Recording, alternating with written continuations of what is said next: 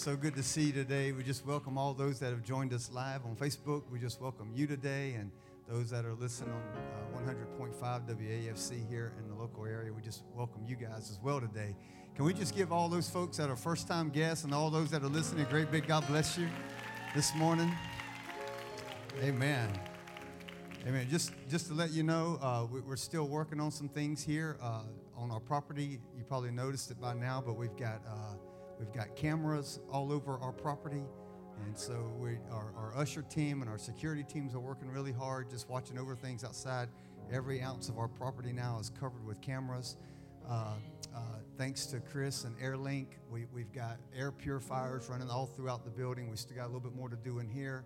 We got air purifiers, Rheem Halo systems that are working, purification systems, just so that we kill every virus that you can't see. And we can cast devils out, but we got to kill a virus. So we got all those things working, and so we're just doing our best to take care of the people that we believe in the most. Amen. So we just want to let you know that our hearts are always for you, because we want the best possible environment for you to be safe in. So all these things are working for all of our advantages. Amen. Hallelujah. Well, I believe I got a word from the Lord this morning, and just been working on some things that even early this morning, I feel like God was speaking some things directly to me. And let me maybe put a little bit of a qualification on it before we get started today. Most of you know me pretty well by now that are ongoing part of this house. I'm not trying to preach to please anybody. That's never my intention. And so the mandate that I feel as a pastor, obviously, I just gave you some things that we do pastorally just to take care of people on a natural side. But when you're living in a nation where the climate has been vexed by evil spirits, the last thing the church need to do is just sing a bunch of kumbaya songs and burn incense and light candles. There's got to be a people that rise up in the middle of all that and say the devil is a lie and our God is king. And so we're just, part of my preaching, as you know very well, this year, it's really been very directed. It's been very pinpointed to attack the spirits of our day. I don't know if you noticed this or not, but man, we are living in some real 21st century devil activity. These devils are for real.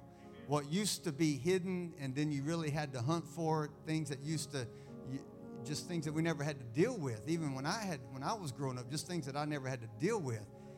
Now we got children 4 and 5 years old that are dealing with stuff that we're just now, it's coming to light. In other words, there's no hidden agenda on the devil's side. Everything is out in the open. And so I just feel like this, my nature, the prophetic side of me, and I'm not always prophetic, I realize that, but the prophetic side, part of the apostolic side in me, is just to say back to the devil, if you're going to swing, we're going to swing back. Don't wait on an amen right there. If you're gonna come out against this generation, I can't speak for any other generation. I wasn't alive then, but if you're going to come out in this generation, if you're going to attack the generation that I'm a part of, if you're going to attack the generation that we're called to help give stewardship to, you must be out of your mind if you think we're going to lay back and just take it on the cheap. Amen? So we're preaching really hard. I know I am. I know I'm preaching really hard. And when you preach things like that, and I know I have probably offended a lot of people this year, last year, the year before that. However long I've been preaching, I probably have offended a lot of people. But you know what? I ain't lost 1 ounce of sleep over it. And I don't mean that in a braggadocious way at all, but I don't believe that I've ever, in 20 plus years of preaching behind this pulpit, I've never come up here without a message that I didn't feel was from God. And so I don't have to try to defend the gospel. The gospel will defend itself. So I guess maybe what I'm trying to say is if you get offended really easy, you might want to reevaluate what you're tracking with. Because the Word of God is what we live by, not by people's opinions. We live by the Word of God, not by what our culture tells us to do. And I want to push on a little bit harder. We live by the Word of God, not by our ethnicity. We live by the Word of God, not based on our party affiliation. Amen. We live by the Word of God, and the Word of God comes to help disciple, train, equip, and to cut. But that's never my intention, but you can't help but preach the gospel. Jesus was not crucified because he was safe. He was crucified because he went against the systems that were trying to create havoc in his day. And because he was crucified, he rose again on the third day. And now we have the same victory. The same Spirit that raised Christ from the dead is the same Spirit that dwells in us. Amen? So we're just going to preach a little bit today. Is that all right? All right. Jump up on your feet and grab your Bibles if you can, or if you would. And let's go to, I want to go to Ezekiel. Ezekiel. This, I started what I would think would be a series, maybe. It might end today. I don't know. But I started what I thought would be a series last week, and then I was in a particular vein, moving somewhere, and I'm going to try to stay as close to that vein as I can, but probably, I don't know, maybe on Friday evening, Saturday morning, God put this particular verse in my heart, and I just want to kind of roll with it here and see what God says to us in the midst of it. Ezekiel chapter 22. Ezekiel chapter 22. Are you there? I love to hear the pages of Bibles rustling. That feels so heavenly to me. It just feels like, it feels like you got some mature people when you hear pages. When you hear the pages roll, I just offended somebody. I'm sorry. I know you got your phone. And it don't matter to me. However you get it. Ezekiel 22, verse number 23. Let me start there. And the word of the Lord came to me, saying, Son of man, say to her, you are a land that is not cleansed or rained on in the day of indignation. And there is a conspiracy of her prophets in her midst, like a roaring lion, tearing the prey. They have devoured lives, and they have taken treasure and precious things, and they have made widows in the midst of her. Her priests have done violence to my law and have profaned my holy things. They have made no distinction between the holy and the profane, and they have not taught the difference between the unclean and the clean. And they hide their eyes from my Sabbath, and I am profaned among them. Her princes within her princes will be like the governors or those who are in authority. We could even push it into politicians. Her princes within her are like wolves, tearing the prey or shedding blood and destroying lives in order to get dishonest gain. Her prophets had smeared whitewash for them, seeing false visions and divining lies for them. Thus saith the Lord, when the Lord has not spoken. The people of the land have practiced oppression and have committed robbery, and they have wronged the poor and the needy, and have oppressed the sojourner without justice. Verse number 30, he said, I search for a man or a woman, mankind, among them that will build up the wall and stand in the gap before me for the land, so that I would not destroy it. Notice that God was looking for somebody to get into the gap on behalf of the land. God's looking for somebody to stand in the gap between heaven and earth for the sake of the land. in this particular passage, Jerusalem, where they were prophesying and dealing with, Jerusalem at this particular time in its history had become known as a bloody city. And there was so much sin in the city, and there was so much social injustices and idolatry that was going on in the land.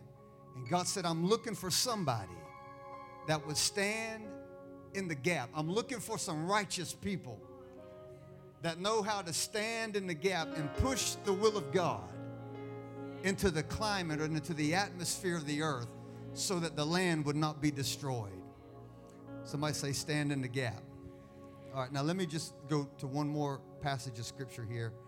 It's a very familiar passage. We've used this a lot. In fact, I think it's becoming almost like a theme in our nation in this particular time that our nation is in. 2 Chronicles chapter 7.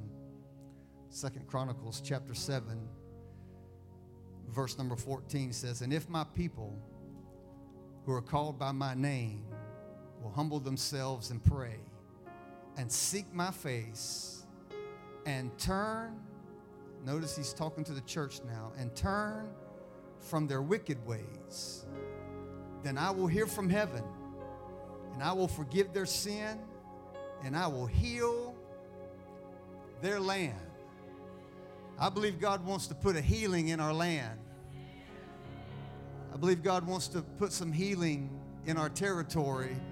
Verse number 15, now my eyes will be open and my ears attentive. This is God speaking to the prayer that's offered in this place. For now I have chosen and consecrated this house, that my name may be there forever, and my eyes and my heart will be there perpetually. We've been talking about, started last week, take the territory. I want to put a subtitle to this morning. If you get in the gap, God will turn it. If God can find some people to get in the gap, He'll turn it, and I believe our land can be healed. I believe our land can be restored. Hallelujah. Come on, high five about 3 people and tell them we need some gap fillers. We need some people to get in the gap. Come on, I don't believe you're going to, I believe you got to do it a little bit more aggressively than that. Walk around and find somebody and push on them real good. Shake them real good and tell them we need somebody to get in the gap.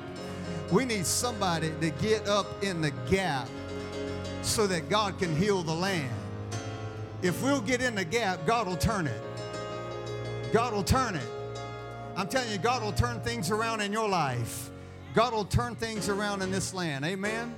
Father, this morning we thank you and we give you praise and glory. Thank you, Holy Spirit, for your presence and for your mighty outpouring that we've already sensed this morning. Thank you, Lord, for what you're going to do in the next few moments. Holy Spirit, you're the preacher, the teacher, you're the revelator, communicator. Lord, you're the one who makes the word come alive. So, Father, I pray this morning, Holy Spirit, that you would let the word of God come alive on the inside of us. Lord, we thank you for what you're going to do. In Jesus' name I pray. And everybody together said amen. Amen and amen. God bless you this morning. You may be seated. As I look around and begin to observe the condition and even take the inventory of what I'm looking at in the condition of our society and see the progression of its depravity, it's easy to see that we're living in a generation that has been seduced and deceived by evil spirits, both locally and globally. We're living in an age of deception. The church in general has to be careful in this particular season, this particular time frame of this generation that we're living in. The church has to be careful that we don't pretend like everything is okay, because it's not. Nor should we close our eyes and ignore things and think that things are going to be okay. That somehow something will turn out for the good, because it won't. We can't ignore it. Got one amen right there. The church can't ignore what's going on. In order to see some things turn, in order to see the power of God manifested, there has to be an emerging of God's people that know how to leverage their faith against every prevailing power that's causing the influence of our society in a negative way. I've always believed and have preached it strongly from here that I believe that the church is the conscience of society. And when the church is no longer present, when the church is no longer visible, then society is taken over by evil spirits, and they begin to turn what God loves and what God wants to bless into a mess. So the church can't be silent. The church cannot just stick its hole in the sand and act like, well, one day it's all going to be okay because God is in control. Ladies and gentlemen, if God was in control, the earth would not look like it is right now. It's not that God can't be in control, but the sovereignty of God has given power to his people. Amen. So there's something that needs to be said. I'm going to just work this out just for a moment and then try to get to where we need to go with the short time to get there.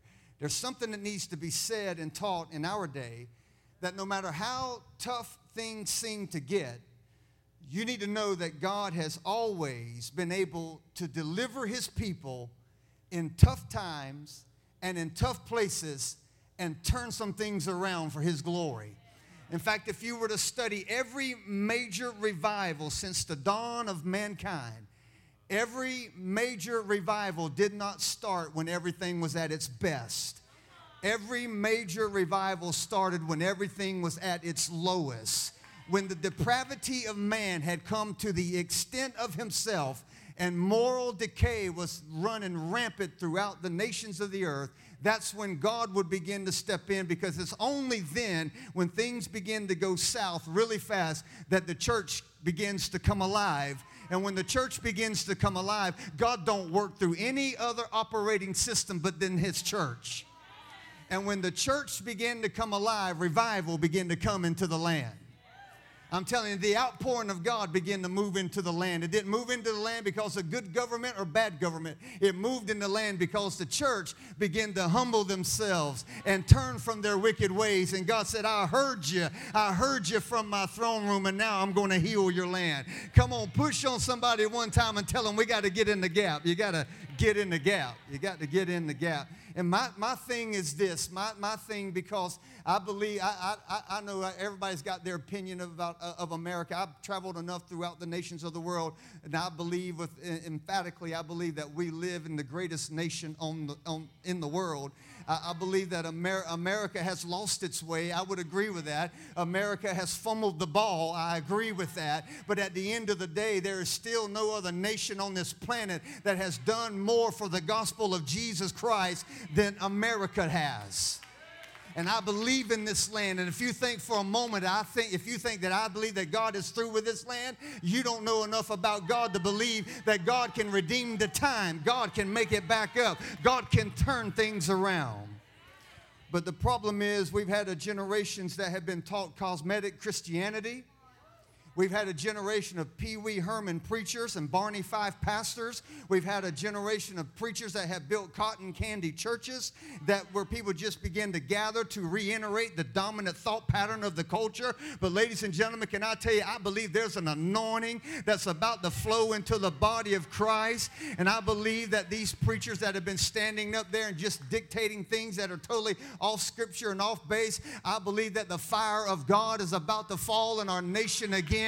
And what the enemy meant for harm, God is going to turn it around. God is about to move in and fix some things like we had never seen. I just want to prophesy for a moment. I believe there's about to be an outpouring of the Holy Ghost. I believe marriages are going to be restored on a multiplied level. I believe children and wayward children and prodigal sons and daughters are about to find their way back to Father's house on a monumental level. I believe that the abortion clinic is about to be shut down in America. I believe that the power of God is rising up because the church is coming alive. The church is about to be awakened to the sins of itself, and we're about to have a national, old-time, Pentecostal, gut-wrenching repentance ceremony where the power of God says, now that you have turned, I'm going to turn and relinquish my anger. I'm going to turn and relinquish my judgment, and I'm going to give you an outpouring that this world has never seen. Push on somebody and tell them we got to get in the gap. We got to get in the gap. We got to get in the gap. So what God does is, in the midst of all that, what God does is he begins to raise up what I believe prophetic and apostolic voices to come and challenge the dominant thought patterns in order to release the people that are being held in bondage in cities into their divine destiny. I believe you're going to see a wave of this. I believe there's been plenty of false prophets, but I believe there's about to be some genuine prophets that are about to rise up in this nation, and real true apostolic anointings that are going to be rising up in this nation, and you're going to see churches come on fire. And serving God is not going to be a hobby. Serving God is not going to be something when you ain't got nothing else to do. And I just want to throw some old-time preaching out there to you. Coming to church ain't going to just be when you feel like coming to church. I'm telling you, there's going to be a massive influx of the church. The body of Christ is about to grow on an exponential level. I know that's old-time preaching when you say, well, you need to come to church. Listen, when I was growing up, I heard preachers say it all the time. I mean, we got it put on us so bad that like, if you miss church, you're going to hell. Y'all remember some of them preachers? In fact, you don't want to be in the theaters and the Lord come back. You don't want to be in the theater and the Lord, there you are watching. Oh, Lord, I should have been in church. I mean, I didn't need a preacher. I had my mom. My mom put that fear in me early on. Like, son, you're going to go to hell. You're going to go straight to hell. You're going to bypass go and go straight to hell. Not to jail, you're going to go to hell. So we had all that growing up. But I think there was something on it. It might have been misdirected and maybe misled and maybe even misappropriated at times. But there was something on the preaching of those days that made people understand that you don't serve God on your calendar. You don't serve God when it's convenient. And Jeff and I were just talking about this in the ready room. I remember the day when we were playing Pop Warner football. We didn't even have football practice on Wednesdays because the culture demanded that Wednesday was deemed for church. Now, I know we're living in a different day and we lost all that. I remember when we had Sunday night service. How many remember that? Can you imagine coming to church Sunday morning, hear me preach for like 3 hours, and then come back Sunday night and hear some more? I thought so. I didn't think I figured that's about right where you would be. But can you imagine? And I know our culture and society doesn't lend to that. And I'm not saying we got to go back to any of that. That ain't what we're trying to say. But what I am trying to say, there's going to come such a hunger and such a passion towards the things of God that we're going to have to say, what can we do to get close to God while keeping our feet on this earth at the same time? Because there's going to be an acceleration of the passion for the things of God. I'm prophesying. I know we don't see it now because we see a bunch of cotton candy churches that have raised up cotton candy people that just go to church when they feel like it, do what they want to do, serve God. Listen, most people pray the best when you're in a crisis. Have you ever wondered why you're in so much crisis? Because that's the only time God hears from you. Yeah, preach on. And so we're living in this day, in this period, and everybody is a product of the territory that you grew up in. Everybody is a product of the land that you have lived in for any extended amount of time. Watch this now. Every territory, every land has a certain dominant thought patterns that prevail in those territories. There are certain atmospheres that are sustained by certain attitudes that have been entrenched in those areas for many years. Now, most of us who've lived in Clueston most of our lives, at least for 25 plus years, you know there's an attitude in this city. You know there's a system in this city. Come on, don't make me qualify every statement. There's a system in the city, and if you don't fit into the clique, if you don't fit into the club, if you don't fit into the system, well, you're automatically ostracized. You're already looked at like you got three heads, because there's an attitude, and that works on every level. That works with socially, that works economically, and that even works politically. Amen. And if you know if it's happening on a ground roots level in small town America, you know it's operating on major levels in bigger places. And so what God has to do is he has to send these dominating voices, prophetic and apostolic voices, into a territory that says we are not going to be satisfied with the status quo. We're not going to live here while Jezebel is in power. We're not going to live here with a Jezebel. I don't know if y'all were here Tuesday night, but we heard something in prayer Tuesday night that the spell of Jezebel is breaking. And something was shifting over the atmosphere. And I'm not just saying that about our land. I'm just saying if it's on a local level, as in small town USA, you know it's got to be operating on a major level even in larger places. Am I right about it? And so what we got going on, if you just know your Bible a little bit, in Genesis, Satan started out, as a serpent. You get all the way to the book of Revelation, he's a dragon. Who fed him? He went from a snake to a dragon. Somebody's been feeding that booger.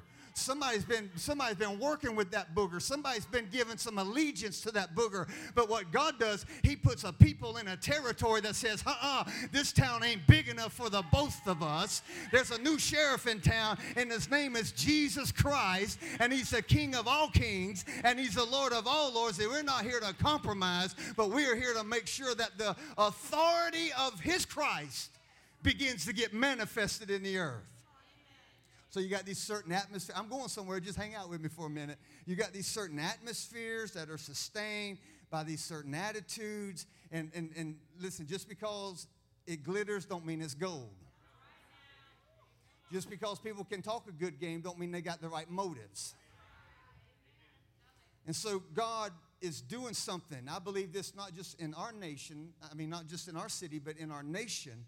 God is raising up churches in territories with a revelation to challenge the existence of the powers that be.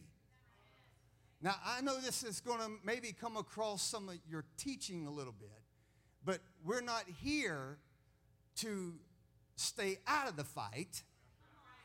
In fact, there's enough anointing on the body of Christ.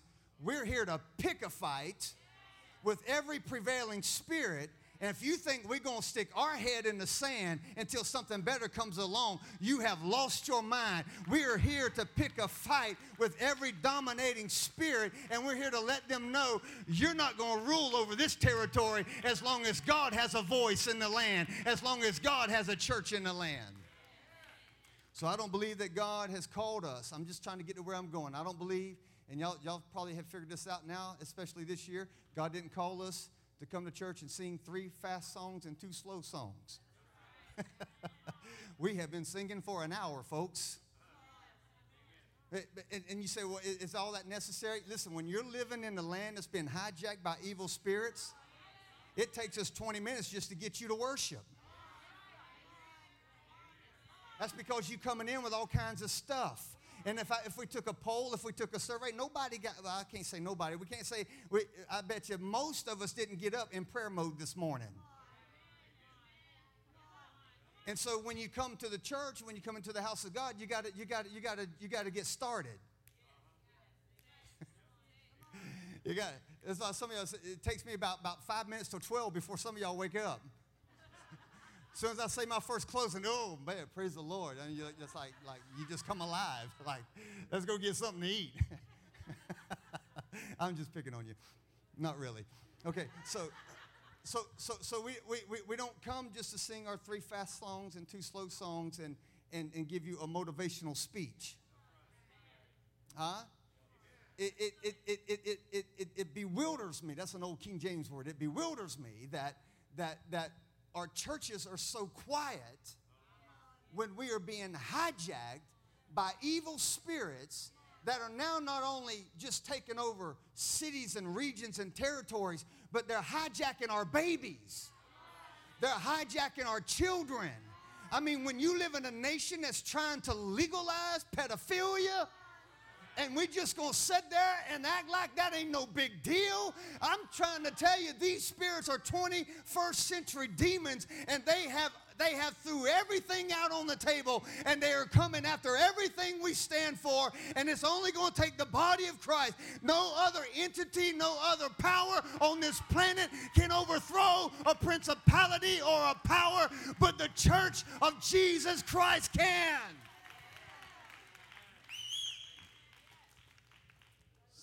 I've always believed this, and I've always preached this. I don't care what circumstances you find yourself in. I don't care how bad it gets. I believe God always has a word for the struggle. I don't care if everything gets turned upside down. I don't care if we get locked down like communist China. I believe in the midst of that, God would have a word for a nation. This is not the hour. I'm just trying to help us understand today where we're trying to get to as a local body of believers planted in the territory. This is not the hour to be passive. This is not the hour to be safe. Y'all have heard me say it now probably since the pandemic started, but I'm not only bewildered by it, but I'm confused how churches can stay closed in the midst of a national crisis when our land needs us the most, when our territory needs somebody to stand in the gap the most. And I'll tell you why they're closed. It's out of fear. Now, let me just help somebody. We saw it over the weekend, or what day? Sunday. I guess over the weekend. When President Trump and his wife contracted coronavirus. Am I right about it? He got it. The president is the most protected man on the planet. Nobody gets in his presence.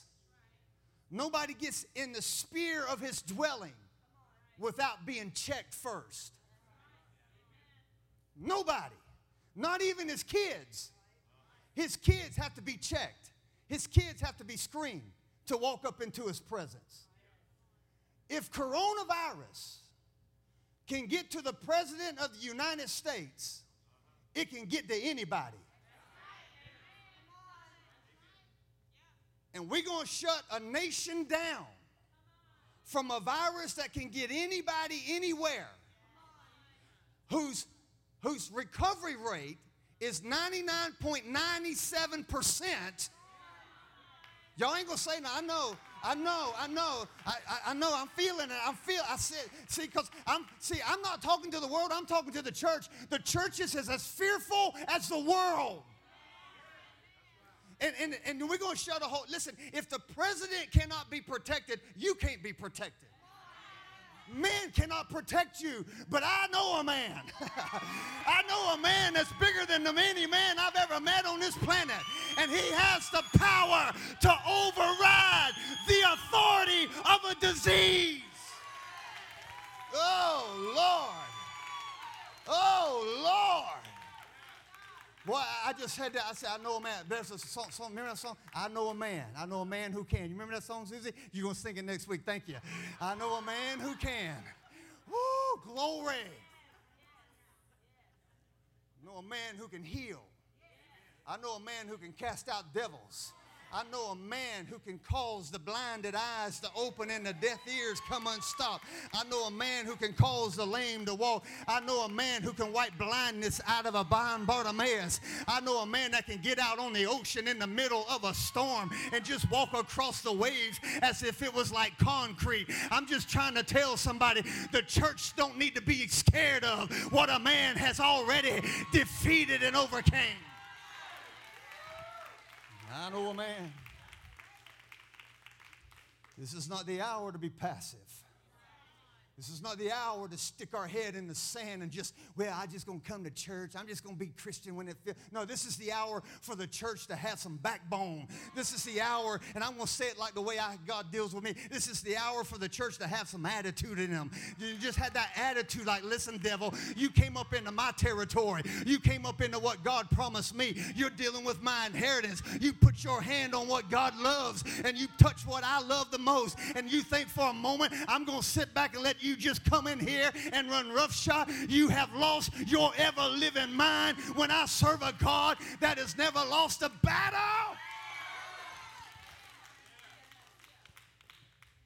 We have to learn. We have to learn to lean in to our culture of the day and not be contaminated or be conformed to the image that is projecting.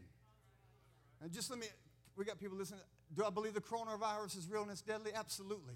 But so is the flu. So is malaria.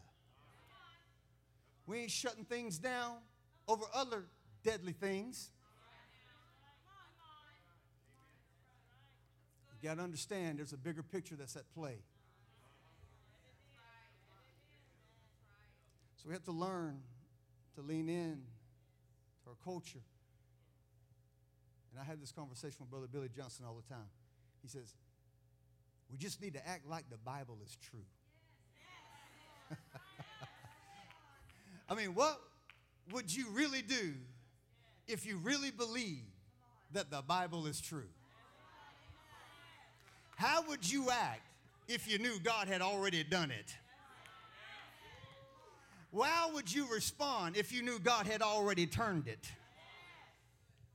We have to believe that the Bible is true. Now, help me right here. Don't check out on me yet. Got about 15 minutes left.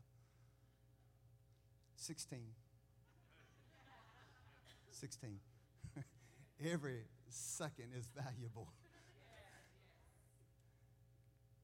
If we're going to act like the Bible is true, then that means we don't have to worry about who we're going to offend.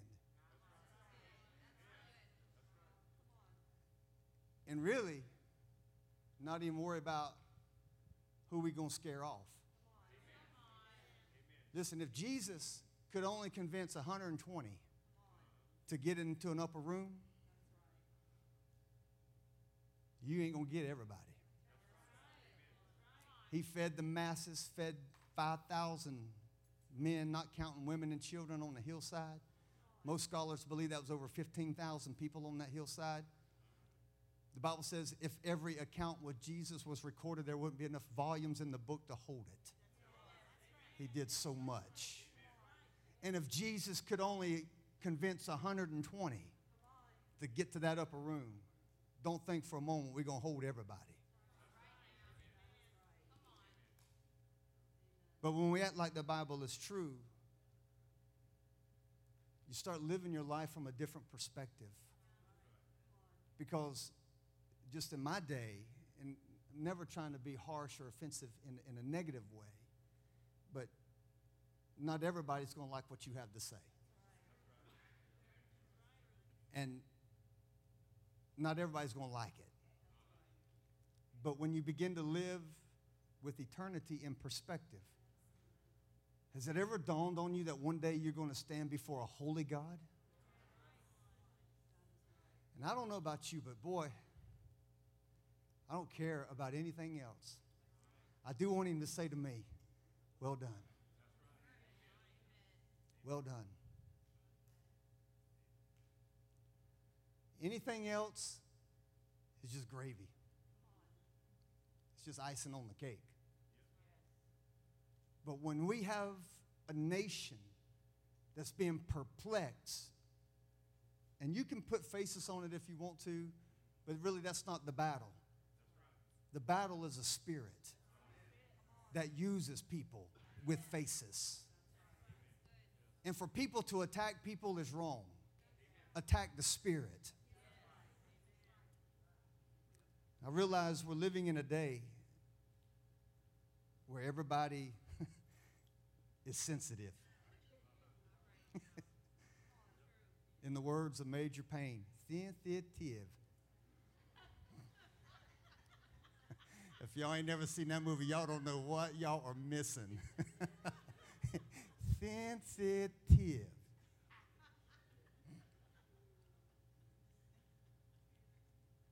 We're living in a day where there is an oversense of sensitivity.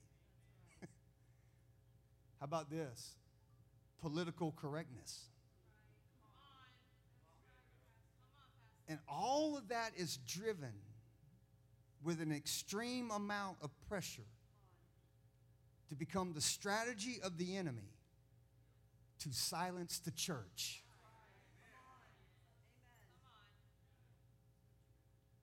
Because if the church becomes silent, then the voice of God gets reduced in the land. I want to go back to my opening statement. The reason why our nation is in the struggle that it's in is because the church's voice has been silent from the pulpit. Because we wanted to cater to the sensitivity of the culture. We wanted to cater to political correctness, mob rule. And now we have a nation that's in chaos. When you saw the presidential debate the other night, you said, boy, they were just, no, they are a reflection of us. What went on that debate was a reflection of the culture. Y'all ain't gonna help me say it, because I know you got your favorite somebody that's up there, but I'm just telling you, when you have the national level people acting like the culture, it's not that they are driven by and make the culture, it's that the culture has driven them to a place of where they're at. And it's all, if you want to trickle it all the way back, it's because the pulpits in America have refused to preach the truth, have refused to hold people accountable spiritually, because we wanted the nickels and we wanted the noses. Now we got a nation in chaos, and the church has been silent. But there is a remnant that's rising. Help me preach somebody.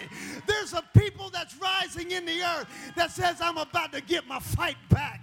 I'm about to get my anointing stirred up, and I'm about to walk over into enemy hell territory, and I'm going to start pushing some demons around because I've been anointed to do it. Tell somebody, get in the gap, get in the gap, get in the gap. For God's sake, get in the gap. Our silence becomes a victory for the enemy. Guys, I don't know where I'm at on the screen, but that's somewhere up there. Our silence becomes a victory for the enemy.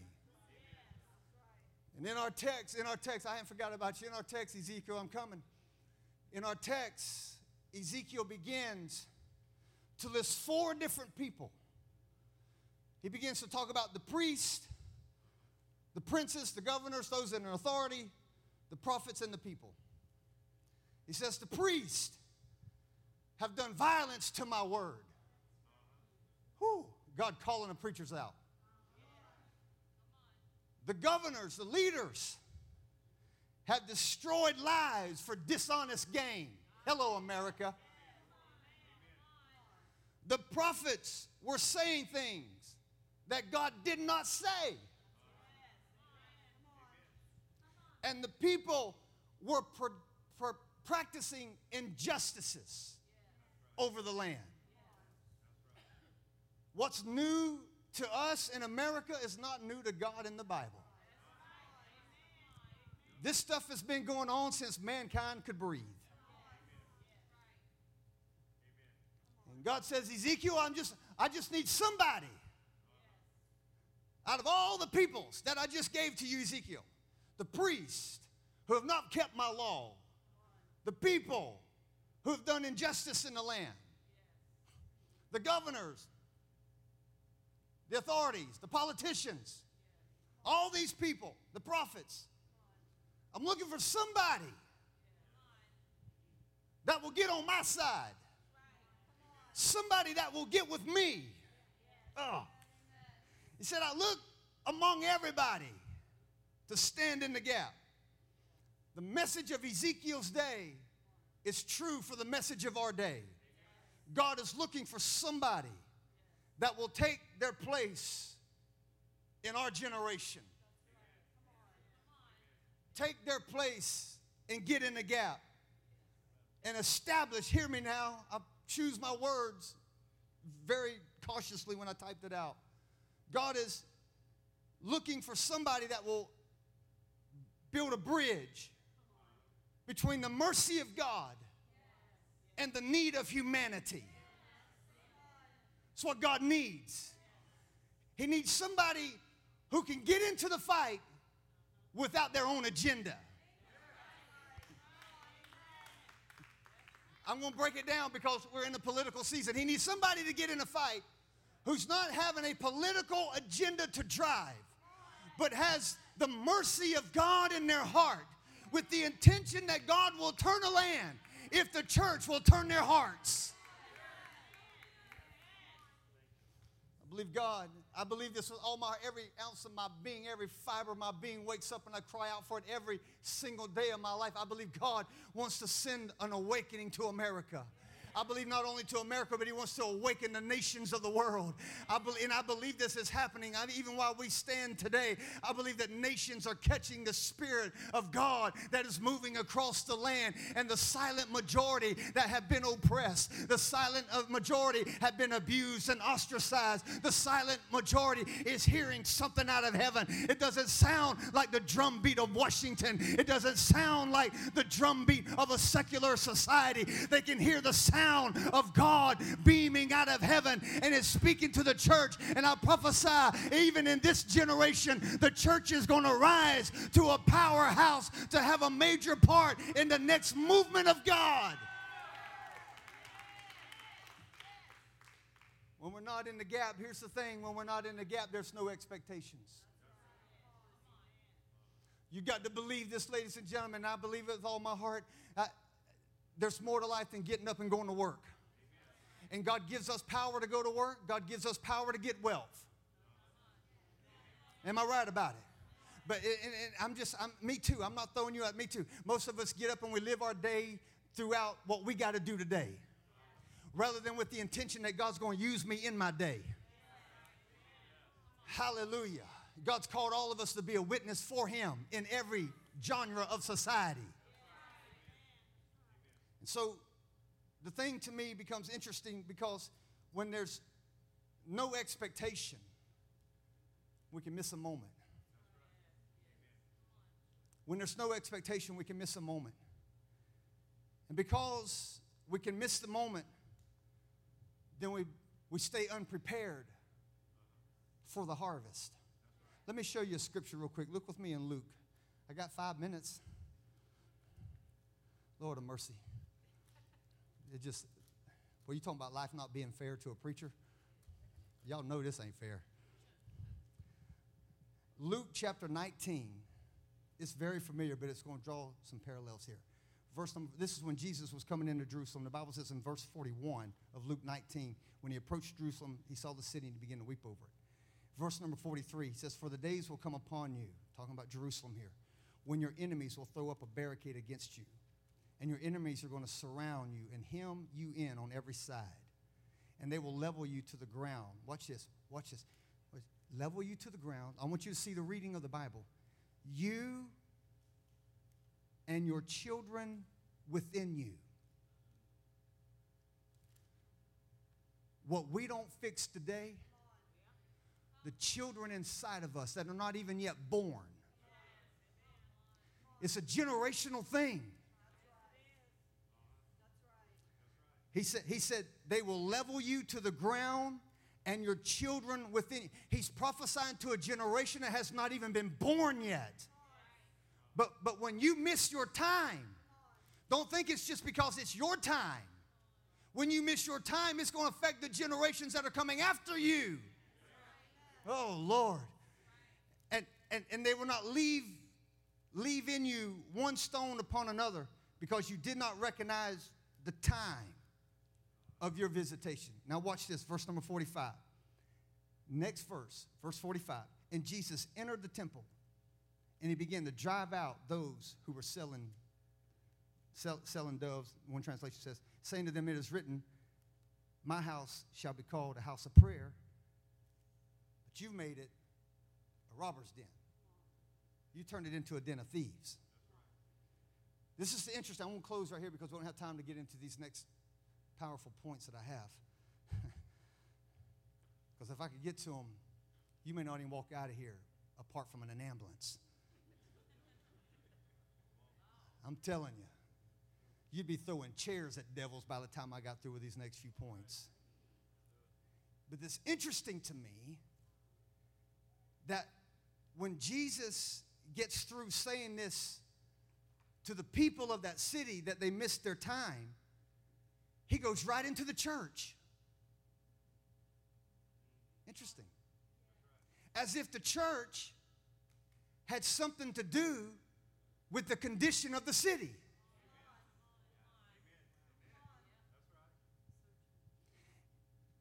He goes into the church and he starts casting out the money changers. He starts knocking over tables.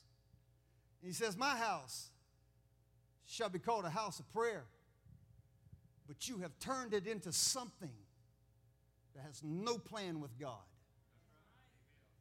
I'm telling you, that's what's going on in America.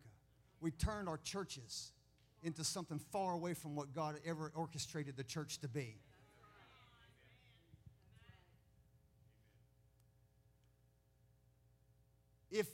If the city, I'm just going to use his analogy, if the city is going to understand its time, then the church needs to understand its place.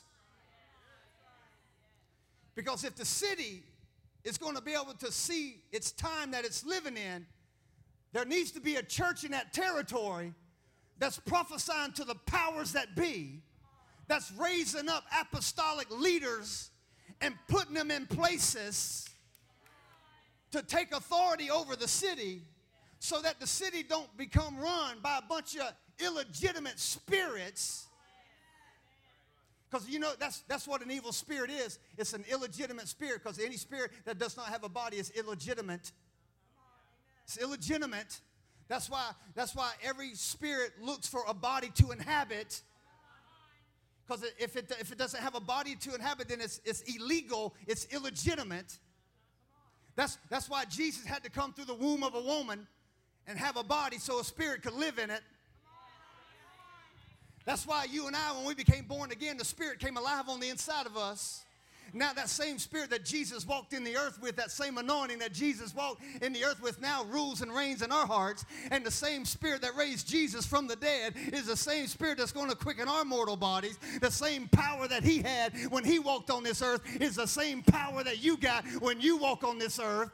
That's why when he said, I'm gonna give you the keys to the kingdom, and whatever you bind on earth will be bound in heaven. Whatever you loose on earth will be loose in heaven. The understanding of that scripture is it's already been bound in heaven. It just needs agreement in the earth. It's already been loosed in heaven. It just needs agreement in the earth. And when you find a people, let me break it down. When you find a church, that understands its power. I know I'm pushing hard. I told you I tried to qualify before I ever started. I'm pushing hard because we have a mission, ladies and gentlemen. We have an assignment right here in the Glades region. We're not going to turn our nation over to some evil spirit that wants to manipulate people and control people, because I believe the Spirit of Christ will rise in his church. Tell somebody, get in the gap. Come on, Pastor Porter. I got to quit. It's 12 o'clock. Look at there. 12 o'clock. Dead on it. Holy Ghost knows the timing, right? Somebody said, no, he misses it all the time with you. If the city, I'm going to quit here because it's not going to be, I really do. I forgot. tons more to lay out with Ezekiel, but you have authority over the spirits in the land when you understand the agenda of heaven working in you. I want you to notice, Jesus said in Matthew 16, he said, I give the keys of the kingdom. I give you the keys to the kingdom. I'm going to say something that's very controversial right here, but it's scripturally right. He don't give his keys to believers. He gives his keys to believers that are part of the ecclesia. What is the ecclesia? It's the church. The keys of the kingdom go to those that are operating in the ecclesia. I have to qualify that like this. It's not that you don't have authority. It's not that you don't have power. You got power over demons. You get somebody in your house that's got a demon, cast it out. But you as an individual don't have authority over principalities. Those are ruling demons. Those are stronghold demons. Think about it. Of all the preachers that have had influence at the White House, none of them could control it. From Billy Graham to whoever you want to name. Not that they didn't have a little bit of influence over individuals, but the reason why the White House has not been able to evict principalities and powers, because it's not about an individual. It's about an ecclesia. And if the ecclesia could pull it together, whew, can you, I think Vanessa said it a while ago, something about, can you imagine what America would look like? Can you imagine what our nation would look like if the church would pull it together? If the church, listen, I don't care if you sprinkle, if you get baptized on the water. We're not going to fight over little doctrinal issues that mean nothing in the scope of what God's trying to do. I don't care if you believe in the baptism of the Holy Spirit and speak in tongues or not. It's not even up for me to debate with you. You don't have to, you get to. And I'm not even going to argue. I've had people try to pull me into a debated argument and get all hostile and just say, well, I don't just believe because this is the way I don't care. Listen, I know what works for me. I know what God's done for me. I know how, listen, I believe what I believe because it works for me. It don't because somebody else said it works. I have proven the scripture in my own life and I watched it work for me. Well, I don't believe healing is for today. Well, I don't care. It has worked for me. It has worked for me. But that ain't what the unit, we don't get unified over that stuff. But we can get unified over Jesus Christ, Son of the living God, died and rose again on the third day. If you could just get the church on that point, whew, we'd overthrow major strongholds. And I believe this, based on prophetically what I'm hearing, accurate prophets say, and what I feel the temperature of our land is like, I believe that there is a movement that's awakening in the hearts of God's people. And the church is about to get in the gap. Come on, stand to your feet. Come on, stand to your feet. So the church has to create, can I just say it this way? The church has to create a climate within itself that's counterculture to the world that you have to go in. The church has to work hard at creating a right climate.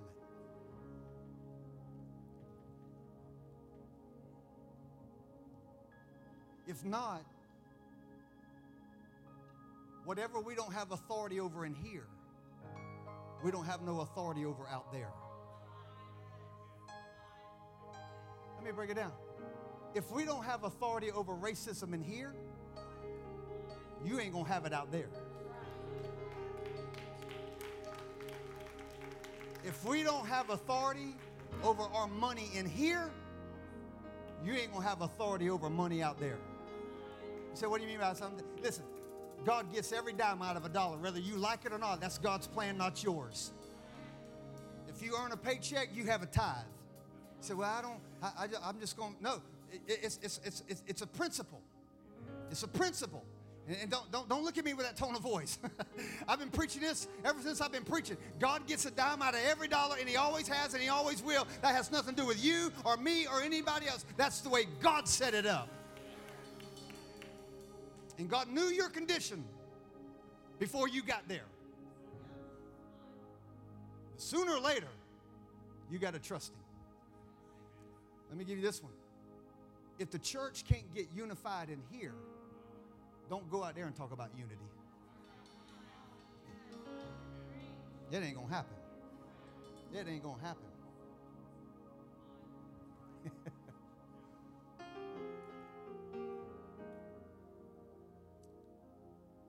Our world needs us. Humanity needs us. The people on your job need you.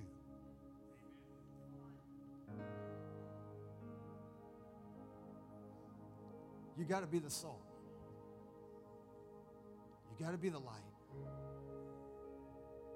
You got to be the one that has a different information system.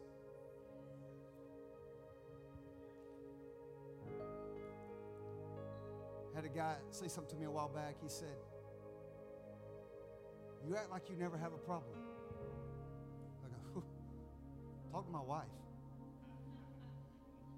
She'll give you a list. I got problems. But you'll never know it. Because you don't have the ability to help me.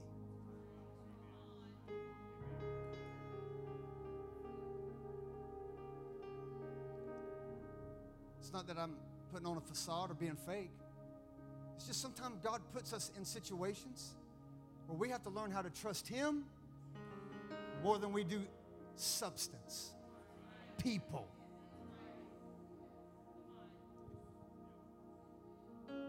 We are a generation that is the most medicated generation in the history of mankind. And I'm not against medicine at all. I'm not against it.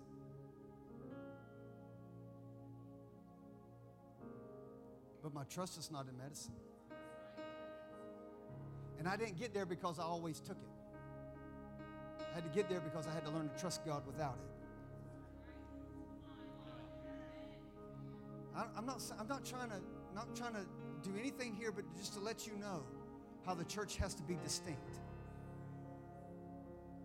Karen, I left U.S. Sugar in 1992, I think. 92, 91, somewhere in there. With 2 girls at the house. Since I left U.S. Sugar, I have not had insurance. Hadn't had it. About 8 or 9 years ago, we got into this thing called Samaritans. Samaritan, it's like a share thing. Like it's like you pay and then they try to reimburse you. I never had insurance. I guess that if you want to get technically, that's probably some form of insurance. I've never used it. Karen's used it once or twice with a procedure that she had done, and I said, you know what? Let me test this thing out, see if it works.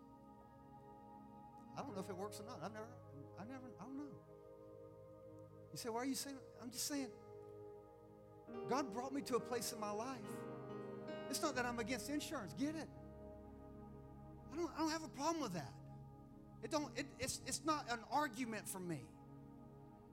But I do have a problem when Christians put more faith in things than we do God. Because we have bred into a Christian mentality, a consumer mentality versus a contributor.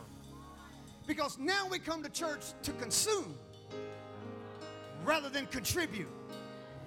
And what our world needs, if God's going to heal our world, it needs a church that knows how to pray. It needs a church that knows how to be humble. It needs a church that knows how to repent. It needs a church that understands, had it not been for the Lord on my side, I don't know where I would be. I don't know what I would be into. I don't know if I would even be alive today. But God has been good. God has been good. He's a faithful God. And I have to be careful because I don't want nobody walking and say, well, let's go cancel our insurance. No, don't. You obey God, not me.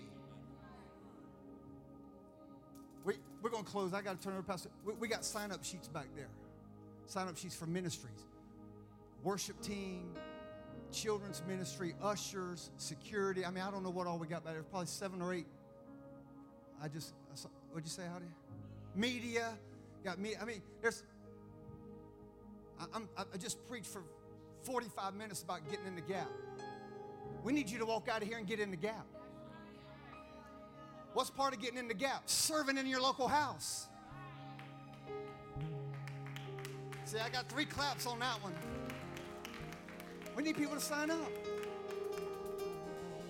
I just want you to know. I want this house to know, because it's not just that we got people watching us.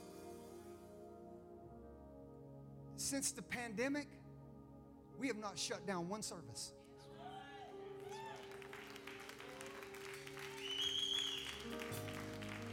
And we got a team of people, including I have not missed a service but one, because I preached in Fort Myers.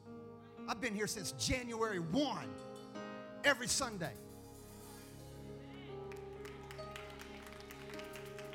It ain't about, well, that's your job. No, it ain't my job. We're trying to contend for a territory. If one can put 1,000 to flight, 2 can put 10,000 to flight. Can you imagine if all of us were in partnership, if all of us were in allegiance, if all of us were in alignment with the will of God, and all of us had our hands to the plow and we were not looking back? We'd be pushing this thing down the road a little bit further. And I know we got people that work at U.S. Sugar, all the sugar companies around here, Oklahoma, all these guys started the cane farming season. Dwayne, Jeff, and all these other guys working 6 and 7 days a week at times. We know you can't serve all the time. We know you can't. But don't let that be an excuse not to serve any time. There are people in here that are just as busy as you are, and they got their hands to the plow. Just as busy. Because that's how we get in the gap. When you leave your house every Sunday morning, your neighbors say, well, there they go. They're going to church. They headed to church. Headed to church. Your neighbors need to know where you're going. Why are you going to church? Just to sit there and be a consumer? No, I'm a contributor. I'm getting in the gap. I'm getting in the gap between humanity and the kingdom of God. And I'm part of the conduit that God's going to flow through me. Listen, if it don't matter how you want to serve, like whatever department you pick, just pick something. Our volunteer base needs to go. Listen, let me just say it the way I felt it. You've been on vacation long enough. Don't clap, don't clap. You don't. No, I'm telling you, you've been in the pandemic since March. You've been on vacation long enough. It's time to roll your sleeves up and put some skin in the game. Say, I'm going to be a part of this movement. Yeah. Because when you get to heaven, guess what? You don't get to take all your cars. You don't get to take all your buggies. I got buggies. I got cars. I got ATVs. I got side-by-sides. I got guns. I got fishing rods. When I get to heaven, I don't get to take all that. But I do get to take somebody with me, though. I get to take people. That's the only thing you take to heaven. We're going to get in the gap. We're going to get in the gap. Lift your hands. Father, I thank you today. I thank you today. Lord, your spirit is moving in this house. Woo, I feel you. My goodness. And Lord, I know there's people in this place today. that are making major decisions in their personal walk with you to serve you, to live for you, to follow after you. God, don't let it just be a lip service. Let it be an activation of our hearts that constitutes to a manifestation of our lives. And Lord, I thank you that this house is going to get in the gap. This house is going to fulfill the mission that God has assigned to it. And we're going to pull our load. And we're going to see a nation turn. Will you help me prophesy that? Just say, Lord, we believe our nation's turning. We believe our nation's turning. I'm not talking about the White House. I'm talking about the nation. I believe the nation's turning. I'm beyond politics. I'm talking about God moving in a nation. God moving in a nation. God's moving in a nation. He's moving among God's people because we're learning how to repent. We're learning how to give Him preeminence, first priority. Lord, we thank you today. We thank you.